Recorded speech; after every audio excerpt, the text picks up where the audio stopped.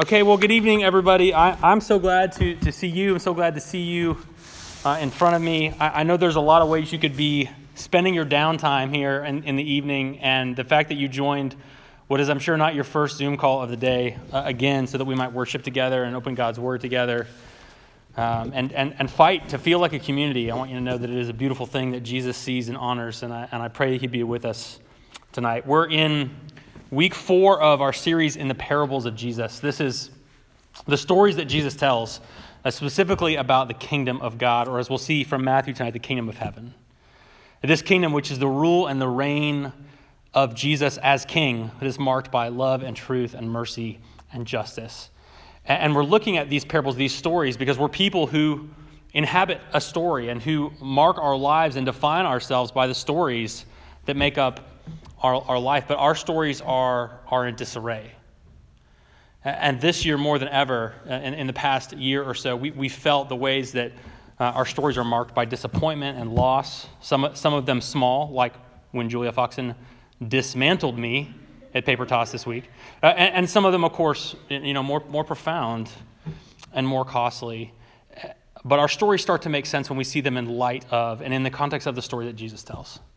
And so that's why we're looking at these stories. And tonight we're going to be looking at 2 little stories that Jesus tells. He tells as a little pair, as a little couplet from Matthew 13. We've been in Mark 4 for most of this, for all the semester so far, and we'll be in Mark 4 again next week. But now we're moving into Matthew 13 for tonight, which is a passage. If you look at the 2, if you're ever looking at the parables, a lot of them appear in both of those places. But it's going to be shared on your screen from Mark 13, 44 to 46, or you can look it up on your Bible or on your device, but it'd be great for you to have the text in front of you to read along with me. This is the words of Jesus speaking. The kingdom of heaven is like treasure hidden in a field, which a man found and covered up. Then in his joy, he goes and sells all that he has and buys that field. Again, the kingdom of heaven is like a merchant in search of fine pearls, who on finding one pearl of great value went and sold all that he had and bought it. This is God's word. It's absolutely true. He gives it to us in His great love for us. Let me pray and we'll jump into it. Jesus, I'm thankful for this time together tonight. And I do pray that you would give us in our hearts and minds and imagination the feeling of togetherness, even though many of us are alone right now.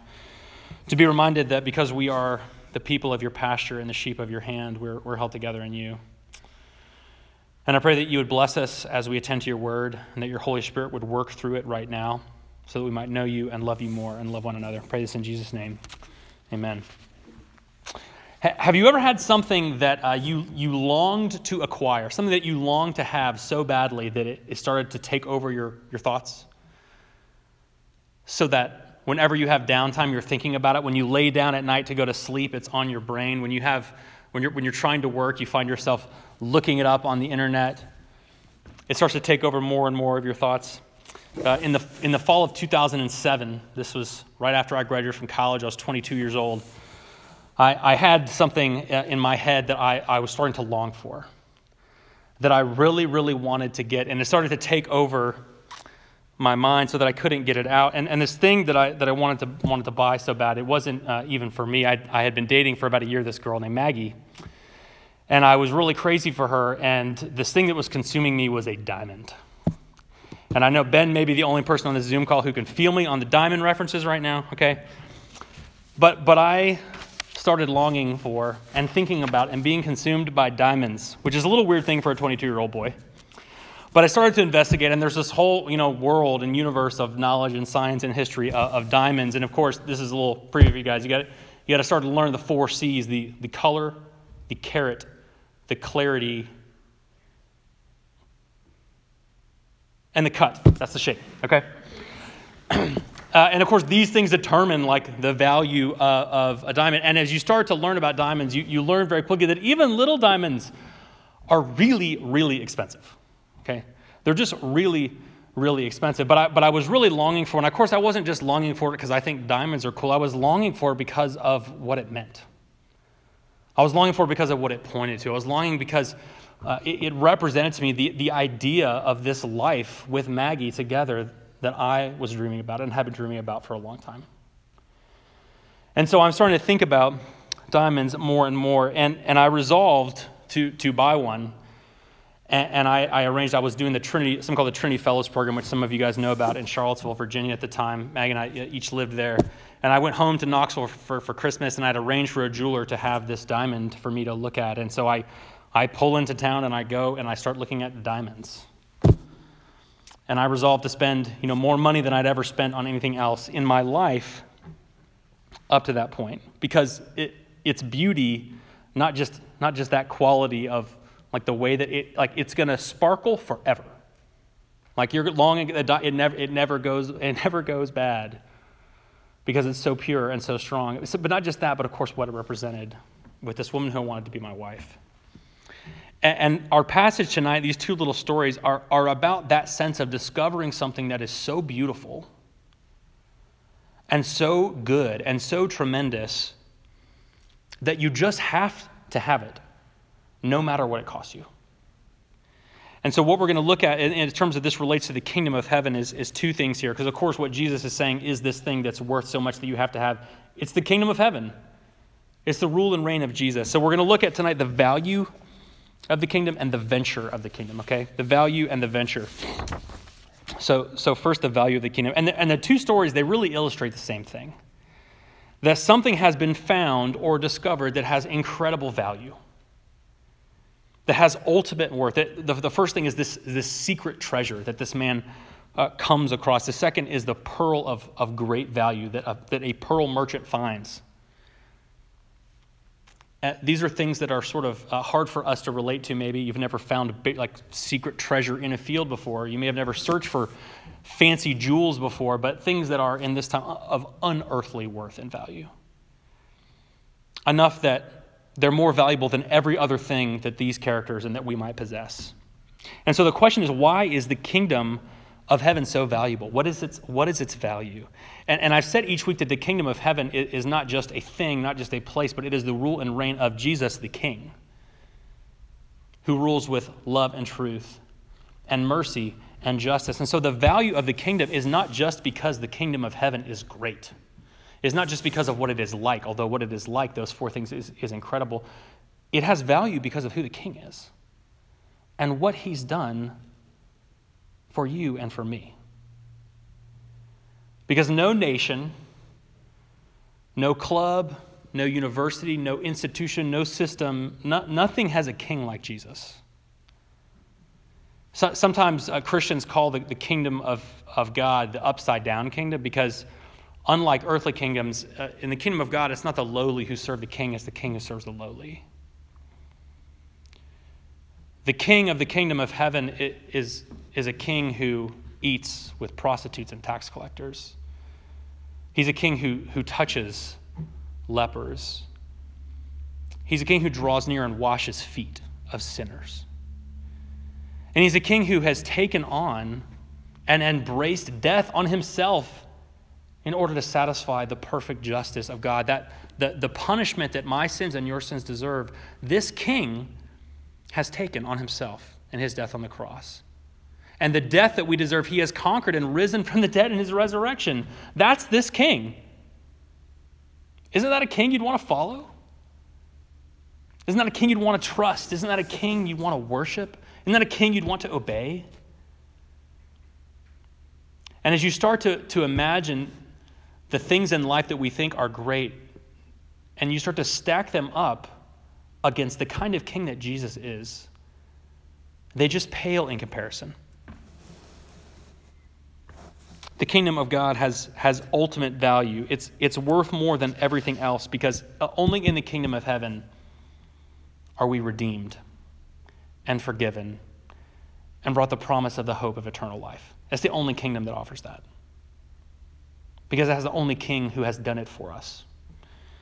And for each of us, if you're like me at least, and I think this is true for all of us, in our sinfulness and our selfishness, we tend to operate, we tend to function, even as for those of you who are Christians, as if other things, other kingdoms, are of equal or even greater value than the kingdom of God. So we consider the kingdom of success to be great. because it promises us comfort and security. We consider the kingdom of sex to be great because of the way it makes us feel desired and loved. We consider the kingdom of money to be great. We consider the kingdom of academics to be great because of the way it makes us feel fulfilled and affirmed. We consider all these things great, and we tend to look to them more than we look to Jesus. And so my challenge to you is I want you to stack those things up in your mind tonight against the redemption that Jesus has accomplished in his death and resurrection, and tell me which one is better. Which one is greater? Nothing is as good because no other thing has a king like Jesus who has laid down his life for us. That is the value of the kingdom. It is the king and what he has done for us. So that's the first thing tonight. The second is this is the venture of the kingdom. And I mean that is the thing we are pursuing and doing towards the kingdom. And the venture of the kingdom in these parables has to do with what these people do in order to acquire what they have found to be valuable. What they do to get it. The man who finds the treasure in the field, he secretly buries it, and then he goes and buys the field with all the money he has. And once he owns the field, he owns everything in the field. So now he owns the treasure, which it sounds a little shady, right? It sounds a little bit sneaky to me. The point Jesus is making is that when you find something this valuable, you do anything it takes to acquire it. When you find something as valuable as the kingdom of heaven, you do anything that is required of you to get it. That's what this passage means. And the second man, this is a merchant who comes across a pearl for sale. We don't know like the specifics of the transaction, right? This is a merchant in search for fine pearls. That's like the baseline. So this is a wealthy and successful man. And he finds a pearl that is of such value that he sells all his possessions and able to get it. Now, I've studied English literature and theology. Okay, so I'm not a wealth management expert. I'm not a financial advisor. I'm not an investment banker. But if you were to come to me and say, Lewis, I have a plan for my life. I'm going to sell all my possessions and buy a really shiny rock. I would tell you that you're crazy. I will tell you that you're foolish, and I would beg you not to do it and to think about the ramifications on your life if you give up everything just for something shiny.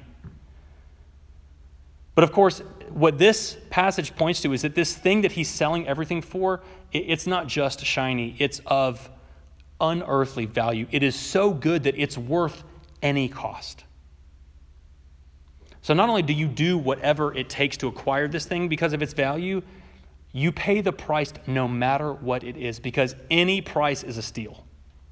Anything that you might pay is a steal because of the value of the kingdom. Here's what Paul says. Here's how he describes it in Philippians 3.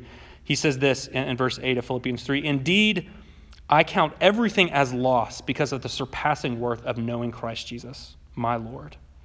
For his sake I have suffered the loss of all things and count them as rubbish in order that I may gain Christ and be found in him. According to Paul, everything, even good and true and beautiful things, are loss and rubbish when they're stacked up to knowing Jesus. Because it is of such great value that everything else is loss. The venture of the kingdom is the process of doing whatever you have to do, no matter how much it costs, in order that you might more fully grab hold of Jesus and his kingdom in your life. Now, we don't have to purchase the kingdom, right? That's where the similes, that's where these stories break down. It's not something that we buy. It's not something that's for sale. In fact, it's on offer for free through the grace of God. But even though it's free, it costs us something. Because Jesus, although he accepts you as you are, he calls all of you to himself. He invites you to follow him not just with part of your life or part of your mind or part of your heart or part of your behavior or part of your relationships, but in everything that you are. One of the things that you'll hear me say is that, and this I heard from a mentor named Hans Beyer, that for the kingdom of God to come alive in you, your own selfish kingdom has to be dismantled. It has to die. It's on offer for you, but it's going to cost you your own selfish, self-made kingdom. And like the people in these two stories of Jesus, there are things that me and you are called to part ways with, to let go, so that we might fully grab hold of the most precious thing in the world, Jesus, our King and his kingdom, of love and truth and mercy and justice. Do you ever have the experience like you're walking to your car or you're walking home and you've got your school bag and you've got your gym bag and you're eating a bacon sunrise and you've got your water bottle and you're talking on the phone, and then you get to the door and you realize like you don't have hands to grab your keys and there's nothing you can do? And you realize like I have to put something down in order to get what I need right now?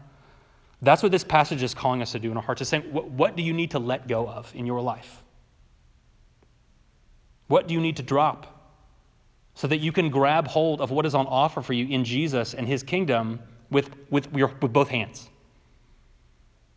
with both arms, with all your strength? Some of us need to let go of that sense that we are in control of our lives. Some of us need to let go of our own insistence that our plans for the future work out the way that we want them to work out. Some of us need to let go of relationships that lead us to compromise our integrity or our purity. Some of us need to let go of unhealthy relationships with things like alcohol. Some of us need to let go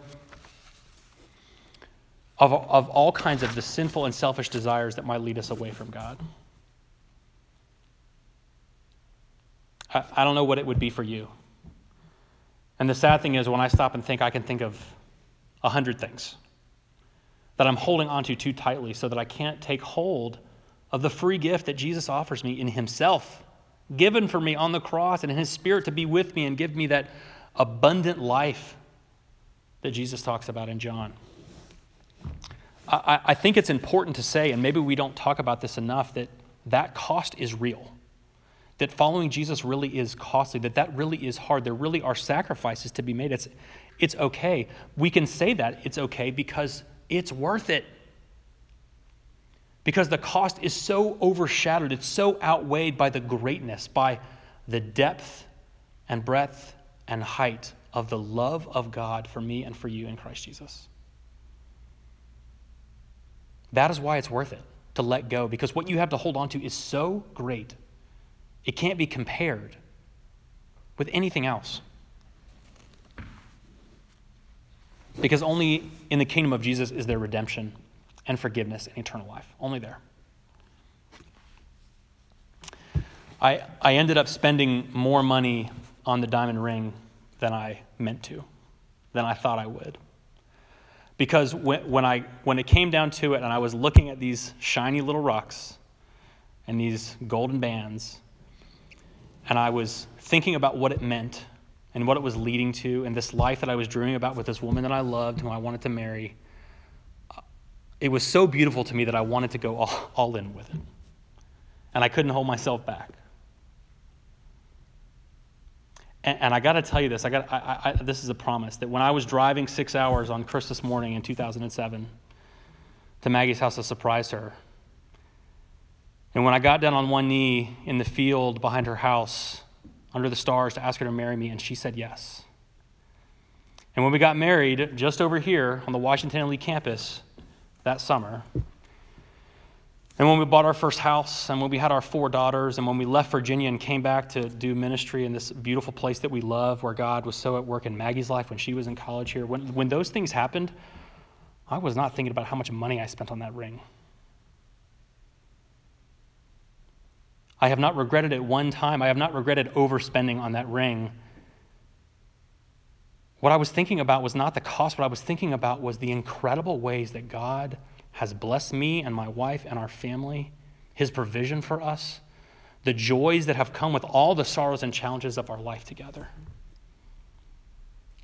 And I want to tell you that if you are sitting here and listening tonight and you are having a hard time stomaching the cost of this great pearl, if you were sitting there thinking, I know there's things that I probably could let go of, but I just don't know if I can. I just don't know, honestly, if I want to.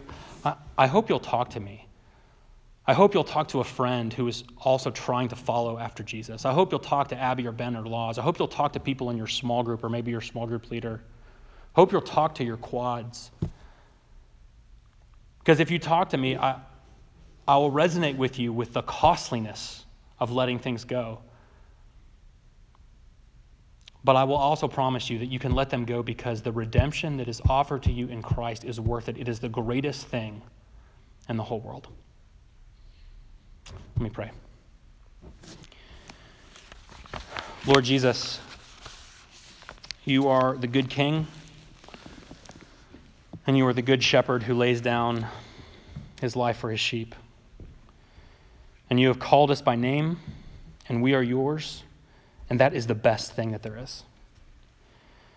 And we praise you for the good king that you are and what you offer for us. And Lord, I pray that you would give us courage and faith to trust and follow you, even in the ways that you might be calling us to let go of things in our lives that matter to us more than they should. But I pray that we would do it not out of some shame or guilt. And if anyone is feeling shame or guilt right now, Lord, Holy Spirit, take it away and replace it with the beauty of your love and the power of your grace and forgiveness. I pray this, Jesus, in your name. Amen.